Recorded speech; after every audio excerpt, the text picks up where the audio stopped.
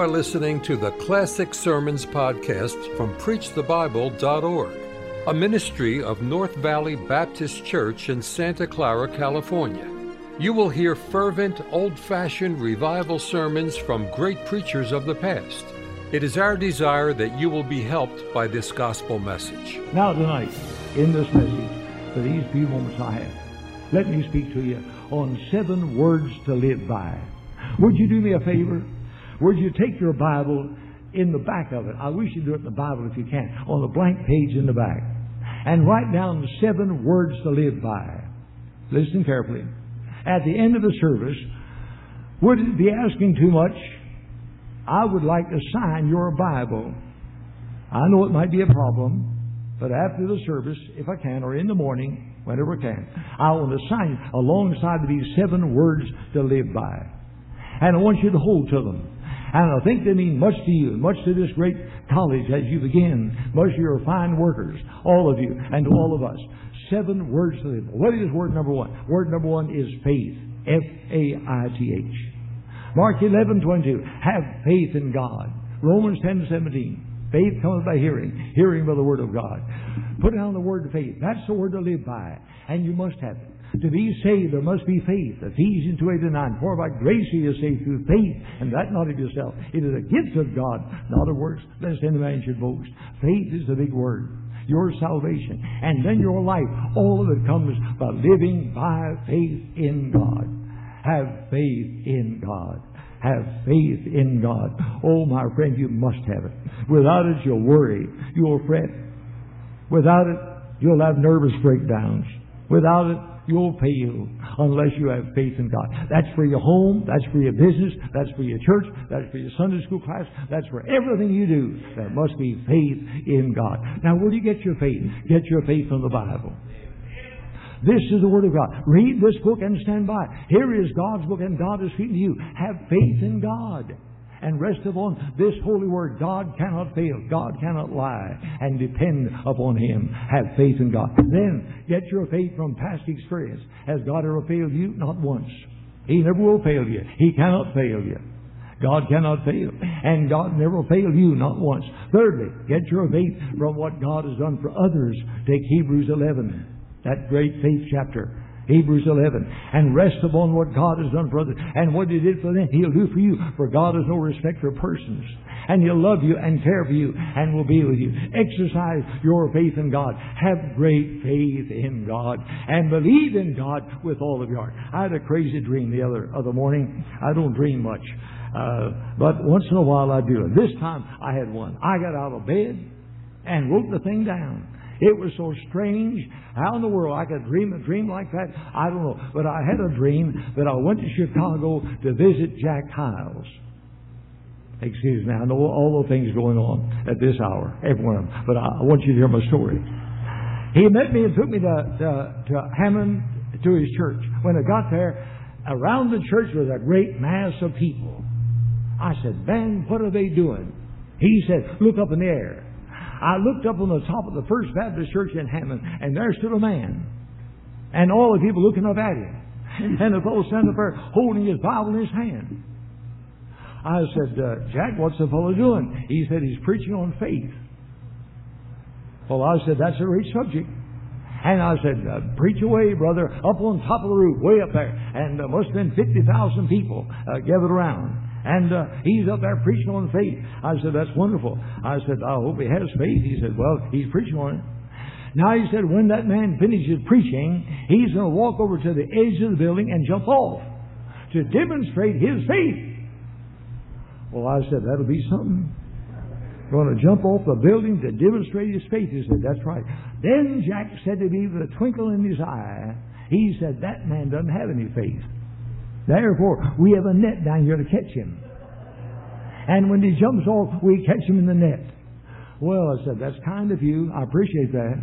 I said, "That'll save the fellow's life, I'm sure. Thank you. That's nice." And then he turned to me and said, "Now, Brother Robertson, when he finishes jumping off, we're going to let you go up there and preach." I said, "On top of the building." He said, "On top of the building." I said, "What you want me to preach?" He said, "Preach on faith. Preach on have faith in God. And you're to have faith. And when you get through, you're to jump off." He said, "But in your case, we don't have a net." That's when I woke up. That's when I woke up. That's always the time to wake up, just before something happens. Wait a minute. I want you to get the story. I want you to think of having faith in God and resting on that. That's number one. Here's the second word. Put down the word obedience. Put down the word obedience. And here's a word to live by every day of your life. Simply rest upon the Lord and obey His commands. And write down with that, if you will, John 14:15. John 14:15. Jesus said, if you love me, keep my commandments. If you love me, keep my commandments. Obey the Lord. Obey the Lord. Obey Him in baptism. If you're saved, you ought to be baptized. You ought to obey the Lord in baptism. If you're saved, you ought to attend church Sunday morning, Sunday night, Wednesday night. You ought to be in the house of God. If you love Him, you ought to be a tither. Every child of God ought to be a tither, and more than a tither. If you love Him, you ought to witness for Him. And ye shall be witnesses unto me. I'm saying that you ought to obey the Lord. And there's a word that you need to live by every day. Make up your mind once and for all, this is it. I'm going to obey my God. Many church members that I know, good people, but God bless their hearts. They get up Sunday morning. They look out the window to see how the weather's going. Well, little bad that they don't believe it, go to church. No, my friend, that's not the way to live. That's not the way to live. You don't need to look outside. Look within your heart and say, I'm going to serve God, I'm going to worship God. I'm going to make Him first every day of my life. And on Sunday, Monday, Tuesday, Wednesday, He's going to be first. And I'm going to follow Him. And I'm going to obey my blessed Lord. And there's the significance and the importance of that word, obedience, and hold of that word. And write down the scripture to the side of it so you have it. Let me give you word number 3. Word number 3 is the word consecration. Consecration. And beside, if you write down Romans 12:1 and 2. Romans 12:1 and 2. I beseech you therefore, brethren, by the mercy of God, that ye present your bodies a living sacrifice, holy, acceptable unto God, which is your reasonable service. And be not conformed to this world, but be ye transformed by the renewing of your mind, that you may prove what is that good and acceptable and perfect will of God. The matter of giving yourself to the Lord in holy consecration of life. Now that calls for a separation from the world. You can't be consecrated when you're mingling with the world. You've got to be separated from the world. And you've got to say, Lord, I want your will to be done in my life. And if I'm going to be a consecrated Christian, then there must be separation. And when I live a separated life, something else happens. Then I can pray and get answers. I can pray and get answers. But if I fail to be separated from the world and consecrated to God, I do not get answers to my prayers. If you regard iniquity in your heart, the Lord will not hear you. And you kind of engage in sin. Again, if I want the fullness of the Spirit of God, if I want to be filled with the Spirit of God, there must be consecration. No use for you to say, oh Lord, fill me with the Holy Spirit. Give me power. No. It doesn't work that way. There's got to be an openness and a cleanliness of your life and a purity of life if God's going to fill and use you. He wants to fill you. There must be consecration of life. Hold of that in your thinking and hang on to it all the time. Consecration and the importance of it. That's word number 3. Word number 4. Word number 4. Put down the word service. Word number 4. And this is the word service. And right beside of that, if you will, Mark 10:43 and 44. Mark 10:43 and 44. But so shall it not be among you, but whosoever will be great among you shall be your minister, and whosoever of you will be the chiefest shall be servant of all. Servant of all. The Son of God was a servant.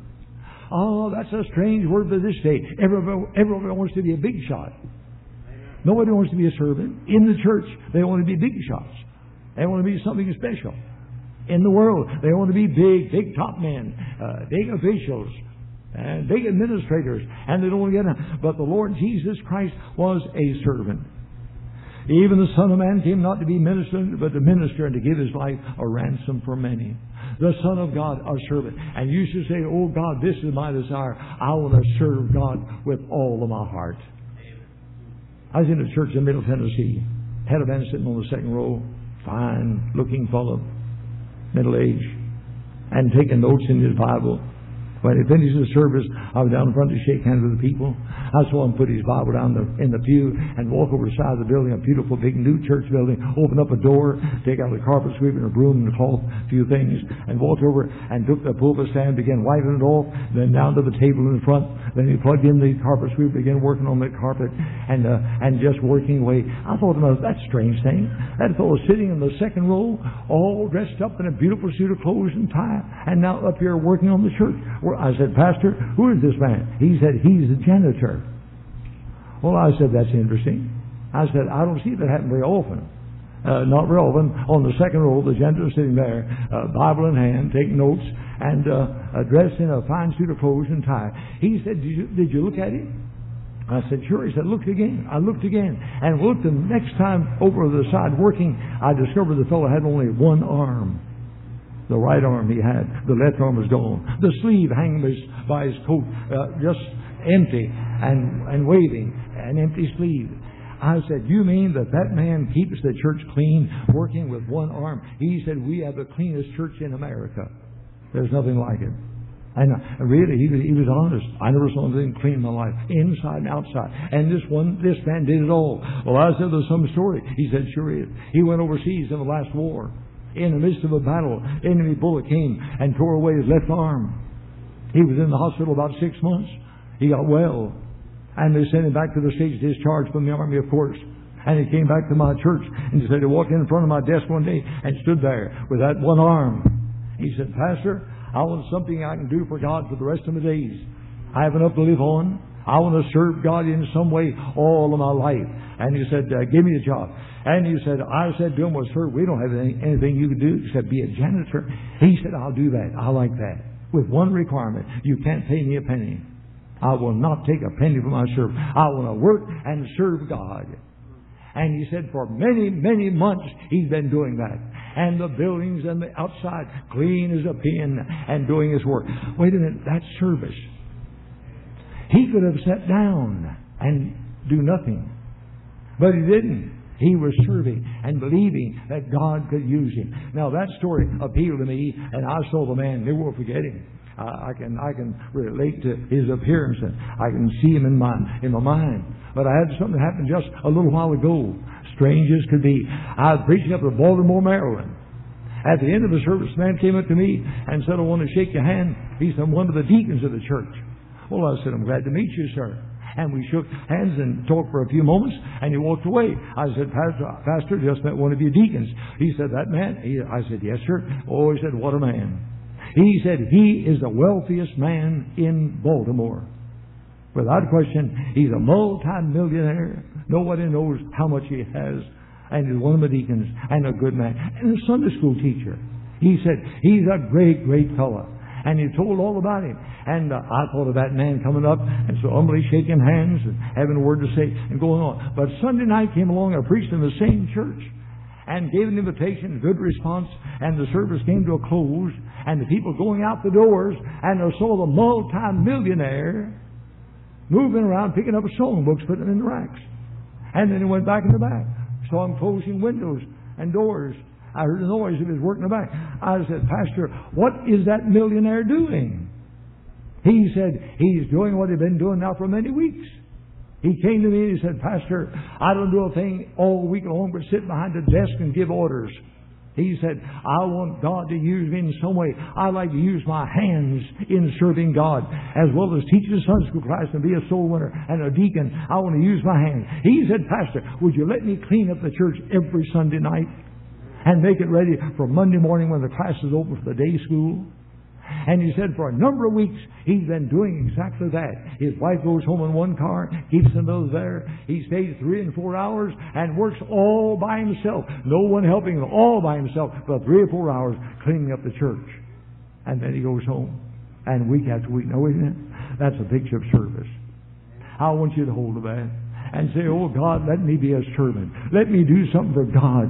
Let me do anything I can in the church, in my community, to help others and to point others to the Lamb of God. I want God to use me. I want to be of service in some way. I want my life to be used by the blessed Lord. Oh, my friend, we need that today. I've been a pastor of one church, the last church I pastored, 40 years and 6 months. And I saw the change from 1946, 42 when I began, 42 when I began, until I retired at 1983. And I saw the change in people. People in this day and time, they want to hire it done, you know. Huh? Let's pay them to get it done. They're not willing to put out some effort to serve God in the church, in a school like this great school, and to do things with your own hands, by your own ability, to trust God. Now have faith in God and say, oh God, use me. Live with that word. There's the word to live by. Live with the word service, service, service. And God will bless you and bless you mightily if you'll do it. Well, let's come to another word. This should be word number 5, I believe. Put down the word watchfulness. This is the word to live by. The word is watchfulness. And let me give you a verse to go with that. Write down Matthew 25:13. Matthew 25:13. Watch therefore, for you know neither day nor the hour wherein the Son of Man cometh. Oh, isn't that beautiful? Watch therefore. You know neither day nor the hour wherein the Son Christ is coming again. 1,500 times in your Bible, the second coming is mentioned. Think of it. Over and over again. He's coming, He's coming. He may come at any moment. He come tonight. May come tomorrow. May come next week. He can come at any time. And we should be watching and ready always for the return of our Savior. For when He comes, we're going up. The saved will be changed in a moment and caught up. The dead in Christ will be raised, and we meet the Lord in the air. And we come before Him at the judgment seat of Christ. Have we been serving God lovingly? That'll come out at the judgment seat. Have we been serving God willingly? That'll come out. Have we been serving God unselfishly? That'll come out. Have we been serving God faithfully? That'll come out at the judgment seat of Christ. And that day is coming. Be watchful and be ready for the coming of our blessed Savior. Oh, what a marvelous truth in the Word of God. Premillennial. The coming of Christ. He may come at any moment. He's coming to reign upon the earth. He's coming as King of kings and Lord of lords. He's coming for the accomplishment of great and mighty things for the children of God. And all of this in the Word of God. And praise God for your attitude here, this great pastor and this evangelist and this president of your school and your teachers who are all believers in the second coming of Jesus Christ. Watchfulness, and be watchful and ready every moment. Jesus is coming again. Well, let's come on to number 6. The 6th word I want to give you is the word compassion. Here is a word to live by, compassion. Oh, what a need in this hour. We've lost so much. But here's a place where people do not care. And we get disturbed when a plane goes down out in Sioux City, Iowa. And some scores of people are killed. But we soon forget that. And we go on our way. And we're disturbed only a little bit. And we lose our compassion. We're not concerned for others. Listen to the Word of God. In Matthew 9:36. Matthew 9:36. But when He saw the multitudes, He was moved with compassion on them, because they fainted and were scattered abroad as sheep having no shepherd. Compassion. The Son of God cared. Do you care? How much do you care? How much do you care for others? Are you willing to visit, to knock on doors and tell people of Jesus? Or do you simply say, well, I don't visit, I don't try to win souls, I give my money to the church, and I don't care much about missions, but I go along with them. No, my friend, we've got to care. The cry, no man careth for my soul, is one that ought to stir us. And we should be concerned about others. And let compassion be the part of our lives, our personalities, that would change us and keep us concerned and caring all of the days of our life. I'm glad you mentioned about the boy being saved in Highland Park. In the 40 years, 6 months I was in Highland Park, we had the unique joy of baptizing over 61,000 people. 61,000 people. I baptized literally hundreds and hundreds and hundreds of them. Oh, how I did enjoy. But my dear friend, I get the same joy right now out of one soul coming to the Savior that I got 40 years ago. I just finished preaching up in Greensboro, North Carolina. Just finished. And a man got saved at the end of the service on my last night there. Great big fellow. I went back and spoke. I said, "Sir, are you saved?" He said, "No, I'm not." I said, "You want to be?" He said, "Yes, I'd like to be." I took him back to the back room, took my Bible, led him to a 24 years old, 6 feet 3 inches tall, a father of a beautiful little baby 6 months old. Oh, and what joy. I saw him stand there weeping, big tears coursing down his cheeks. And he said, "Thank God I'm saved. Thank God. Thank God." Said, nobody else ever talked to me. You're the first one to speak to me. And he said, "I'm glad I'm saved. Don't lose your compassion. Go after souls and press upon them the need of Christ. And you love them with all your heart." Oh, they'll laugh at you sometime. They'll scoff at you, but you go anyway. Just keep on going. Pay no mind to that. In Chattanooga, a man walked down Market Street in our city. Right down the street. That's the busiest street in town, downtown. Walked down Market Street. He left the sidewalk and stepped into the parking lot. He made about 6 or 8 steps, I guess, in the parking lot, about 15 feet. And a gravel parking lot. And as he stepped in there, 2 men jumped on him. They beat him to the ground. They kicked his face. They put his hands in the gravel and stepped on his hands. They kicked his body. They kicked his legs, his feet. They pushed him around. And for a long time, the 2 of them beat. And he cried for help. And right on the sidewalk, 15 feet away, were hundreds of people walking by. Not a soul stopped to help him. Not a one. These 2 men just beat him. They stole his money, $91 out of his pocket, and left him there bleeding on the gravel. And he's still crying for help. And finally a policeman came along and saw him and called the ambulance from the Erlanger Hospital, the big hospital of Chattanooga. They came and picked him up and took him to the hospital. When I heard about it, I went to see him. I went in his room. I never saw a fellow so bruised and beaten. He said, "I don't have a bone broken as far as I know." But he said, "Brother Robertson, I'm that way over my whole body." His face was black and blue and scarred. And where they'd kicked his face, his hands were tragic-looking things, where they'd ground his hands in the gravel. And he said, "They beat on me and they kicked me and they stole my money. I cried for help. I did all I could." He told me the whole story. And then he stopped and looked at me and said, "Brother Robertson, what's wrong with the world?" I can tell you what's wrong with the world. The world doesn't care. The world doesn't care, but my friends, we've got to care. We must care. We are the children of God, and we must have compassion. We must follow our Lord, who looked on the multitude and had compassion upon them. We've got to care. I finished preaching out in Topeka, Kansas. I had a man to drive me into Kansas City to the airport. I got there after midnight. My plane was leaving at 2 o'clock for Atlanta. And so I was sitting there waiting. A fellow came to sit on beside me and had a newspaper, reading the newspaper. And I sat there. I was tired and weary. But he finished reading the paper and threw it down the seat and walked away. Well, I had a few moments, and so I picked it up. And he had taken the newspaper and folded the thing in a way. He'd been reading one article on page 1. And he folded the pages over, and there it was. And when I picked the thing up, it came right before my eyes. What was the story?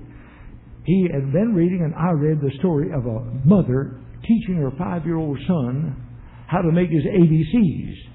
And it told the story that she was sitting at the table with a boy, and with a pencil and paper, and was showing the boy how to make his ABC, little fellow 5. And she'd make them, and now, son, you make them. And he'd try, and he failed. And 2 or 3 times he failed. And the father came walking in, and saw it and said, "Mother, let me show him how." She said, "All right." And she got up. The father sat down and took the pencil and showed the boy how to make his ABCs and said, "Son, do them just like your daddy." And the boy took the pencil and tried. But the boy failed. So Dad made him again. He said, "Now, son, watch carefully. Here's the way you do it. And do it this way." The boy tried again and failed. When he failed the second time, the father got up from his chair and reached down, took the boy's little arms in his big hands and crushed him in his hands and raised the boy up in the air and threw him on the floor and cried and stepped on his body with his feet and broke every bone in his body, fractured his skull. The paper said the boy's in the hospital unconscious at the point of death. And the father behind the bars of the county jail. But that made me plain mad. And brother, I got up and I took that paper in my hand. I walked up and down that airport. And I said, if I could see a man like that, if I could do it, I'd beat him into a pulp. A man who would treat his own 5-year-old son in a shameful way like that. What an awful tragedy. And I was getting excited there at 1 o'clock in the morning. about that story. And all of a sudden, as I walked the aisles of that airport with that paper in my hand, the Lord spoke to me. The Lord says, you're excited about a mother and a father and a boy you've never seen. He said, in coming to their homes within 2 blocks of your church where people are going to hell, and you've never been to see them yet. They're lost. They're condemned. You've had no compassion upon them. Your heart was moved by the newspaper account. But they're the people out near you. He was right. Tonight when I told you that story, your heart was moved, and some of you men said that's a dastardly thing for a man to do, to treat his own boy that way. But my dear friend, let your heart be moved by the lost souls around you, lost and condemned and going to hell. Say, oh God, I want to be a soul winner. I want to do my best for my blessed Lord. Word number 7. Put down the word, please. The word is faithfulness. Faithfulness. That's word number 7. I hope you've got them all down. Right now with that word, if you will, 1 Corinthians 4 and verse 2. 1 Corinthians 4:2. Moreover, it is required in stewards that a man be found faithful. Jesus said, well done, good and faithful servant. Oh, be thou faithful unto death, and I will give thee a crown of life. The matter of faithfulness, in season, out of season, winter and summer, hot and cold, rain and shine, always faithful unto the Lord. In every season of life, in every part of life, you're faithful and do exactly what God wants you to do. Let God have His way. Let God take your life and say, this is my determination to be faithful. I mentioned a while ago getting saved at 14 years of age. I was a big, overgrown country boy living on the edge of Louisville. I got saved. I got baptized. My mother and father got saved after I did. We were all 3 baptized at the same time. But when I got saved, the pastor didn't say anything. Nobody else said anything. But something came to me. I don't know what it was. I'm sure the Lord was dealing with me. And I said, I'm saved now. I made my mind up. I'm going to church every Sunday morning and every Sunday night, every Wednesday night for the rest of my life. I'm never going to miss. And then I said, I'm going to be a tither. Heard the preacher preach on tithing. I'm going to be a tither. And I'm going to read my Bible every day and pray every day. And way back there, just after I got saved, I made the determination. I wrote it down. I said, this is it. After all of these years, I still have the same determination and the same resolution that I want to be faithful to my Lord in every way. Sunday morning, Sunday night, Wednesday night, I'm going to be a tither more than a tither. I'm going to be a soul winner. I want to read my Bible and pray every day, every day, every day. I want God to have the first place. This matter of faithfulness. Faithfulness. Won't you say it tonight in your heart? I want to be faithful to my Lord. I want to be what God wants me to be. And above all, to be faithful in witnessing for Jesus and winning precious souls to the loving Savior. I lived one time in the YMCA in Birmingham, Alabama. I came out of the Y one day. I was on 20th Street in Birmingham in the old days. I came out the front door, and as I did, I was met by a mass of people standing all over the sidewalk and backed up against the door. I got out in the sidewalk. I looked, and I got over inside of the crowd, and down on the sidewalk in the center of the circle was a little long-eared, red-furred dog. And I saw the dog on the sidewalk, and all of a sudden he began performing. I never saw a dog do that in my life. I love dogs. My dogs never do a thing but eat and sleep. And that little thing was just performing one trick after the other. And I never saw it. It amazed me. And I watched that dog like the people did. But all of a sudden, I thought to myself, wait a minute, I see the dog, but who's giving the orders? Who's the master? I looked around the circle. A circle of white faces all the way around, every single bit. Everyone a white face, until it got back to the street next to the telephone post.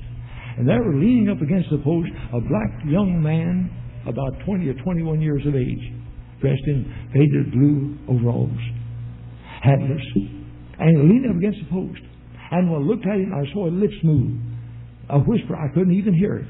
They whispered, but every time he whispered, that dog obeyed. Every time. Every time. I said, that's amazing.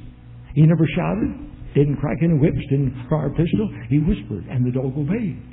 And he went through all that long business of the tricks that he was performing. And when he finished, he walked over to his master's side and stood there. I was right. He belonged to the black boy. And I watched him. The people threw down nickels and dimes and quarters. And the boy went over and picked up money, put in his pockets. And when they were gone, I walked over to the boy. I said, son, that's the best trained dog I ever saw in my life. I never saw one like that. He said, yes, sir. I said, who trained him? He said, I did. I got him with a little pup. I could hold him in one hand, and I began training him. And he said, I trained him and told him all of these things. I think he's the best dog in the world. That's the way the little boy talked. Well, I said, I sure like that. I said, son, would you sell that dog? He said, oh, no, not for all the money in the world. I said, oh, you're bragging now. Every man has his price. He said, no, sir, I mean it. I said, well, let's try it out. I said, suppose I gave you $15 for your dog, and you take the money and I take the dog. Would that be all right? He said, no, sir. I wouldn't sell it for anything. Well, I said, let me raise the then. I'll raise it up to $50. Would you take $50 for your dog, and I'll give you $50, and I'll take the dog and go on my way? He said, no, sir. No, sir. No. He's fine. He obeys me. He obeys. Well, I said, I'll make it so you can't say no. I'm just going to go all out. I said, son, I shouldn't do it, but I'm going to give you $150 for your dog. A little ordinary cur dog that you've taught. I'll give you the money, and you go buy yourself a dog, get what you want to, but here's the money. You take it. I know you take it. He said, no, sir. Not for all the money in the whole world.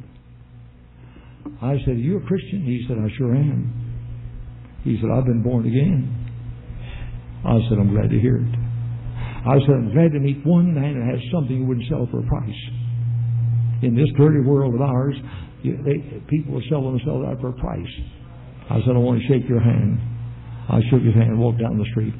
I got in front of the old Joy Young restaurant, Chinese restaurant about a block away. I looked back up the street. And there stood the boy next to the telephone post. And down by his side was that long-eared red cur dog. And when I looked back up the street, as the boy stood there, the dog was looking up into his master's face. Do you know what he was waiting for? He was waiting for the next command. He had been taught to obey. And obedience was the one thing that he knew above everything else. He was taught to obey. And I walked away with tears in my eyes. I couldn't help it. I said, Lord, that's the way I want to be. I want to be found obedient to my Lord, obedient in every way for the rest of my life, in every way to whatever God says. The still small voice, whatever may come, I want to obey Him and do His will. Thank you for listening to the Classic Sermons podcast from PreachTheBible.org, a ministry of North Valley Baptist Church in Santa Clara, California. To listen to many more powerful sermons, visit our website, PreachTheBible.org.